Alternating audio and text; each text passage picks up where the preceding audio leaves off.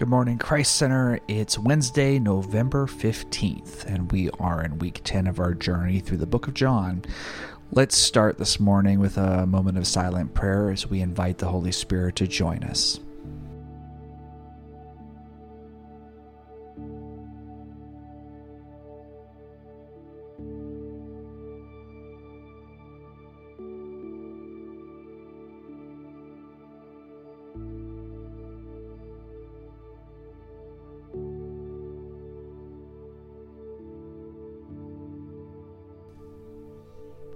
This is Jim McReynolds.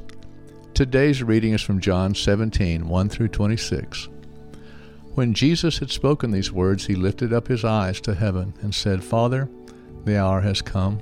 Glorify your Son, that the Son may glorify you, since you have given him authority over all flesh, to give eternal life to all whom you have given him. And this is eternal life, that they know you, the only true God, and Jesus Christ, whom you have sent. I glorified you on earth, having accomplished the work that you gave me to do. And now, Father, glorify me in your own presence with the glory that I had with you before the world existed. I have manifested your name to the people whom you gave me out of the world. Yours they were, and you gave them to me, and they have kept your word. Now they know that everything that you have given me is from you. For I have given them the words that you gave me, and they have received them and have come to know in truth that I came from you. And they have believed that you sent me. I am praying for them. I am not praying for the world, but for those whom you have given me, for they are yours. All mine are yours, and yours are mine, and I am glorified in them. And I am no longer in the world, but they are in the world, and I am coming to you. Holy Father, keep them in your name, which you have given me, that they may be one, even as we are one. While I was with them, I kept them in your name, which you have given me. I have guarded them, and not one of them has been lost except the son of destruction, that the scripture might be fulfilled. But now I am coming to you, and these things I speak in the world, that they may have my joy fulfilled in themselves. I have given them your word, and the world has hated them, because they are not of the world, just as I am not of the world. I do not ask that you take them out of the world, but that you keep them from the evil one. They are not of the world, just as I am not of the world. Sanctify them in the truth. Your word is truth. As you sent me into the world, so I have sent them into the world. And for their sake I consecrate myself, that they also may be sanctified in truth. I do not ask for these only, but also for those who will believe in me through their word, that they may all be one, just as you, Father, are in me, and I in you, that they also may be in us, so that the world may believe that you have sent me. The glory that you have given me I have given to them, that they may be one, even as we are one, I in them and you in me, that they may become perfectly one, so that the world may know that you sent me and loved them even as you loved me. Father, I desire that they also, whom you have given me, may be with me where I am, to see my glory that you have given me, because you loved me before the foundation of the world. O righteous Father, even though the world does not know you, I know you. And these know that you have sent me. I made known to them your name, and I will continue to make it known, that the love with which you have loved me may be in them, and I in them. Right. This is Caitlin Liebersbach. When I read this passage, I kept writing and rewriting the devotional I wanted to share. I wanted to be logical and sequential with my writing, but the truth is this passage makes me deeply emotional.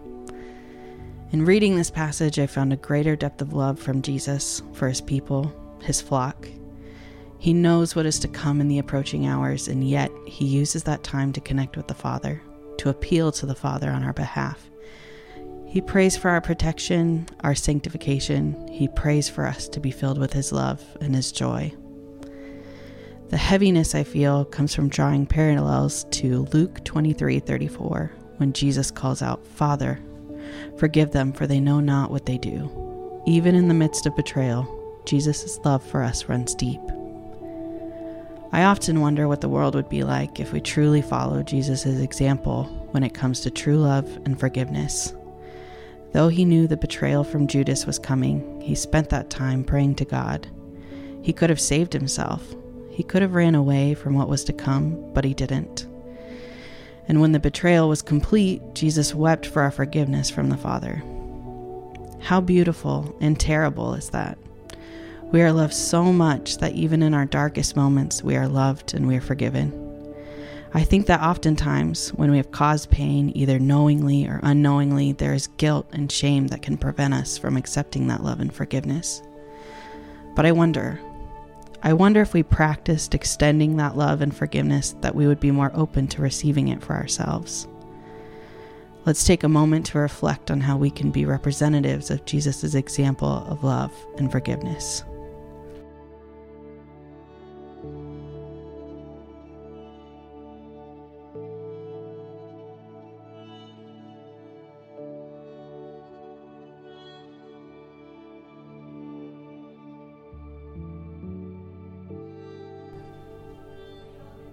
I don't know about you, but being reminded of Jesus' love and sacrifice for us feels healing and painful.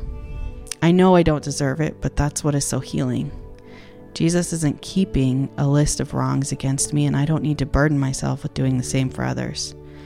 I just get to love, pray, and forgive. Let's pray. Jesus, thank you for the depth of your love for us. You have given us an example of the highest form of love and forgiveness, sacrifice, not easily given and not always easily received. I pray that you would continue to open our eyes to the way in which we can continue to be filled with your love and joy. Please soften our hearts and quiet our minds to hear your voice clearer and louder. Help us to be willing to be a vessel and carry out the hopes and desires you had for us before the cross. Amen.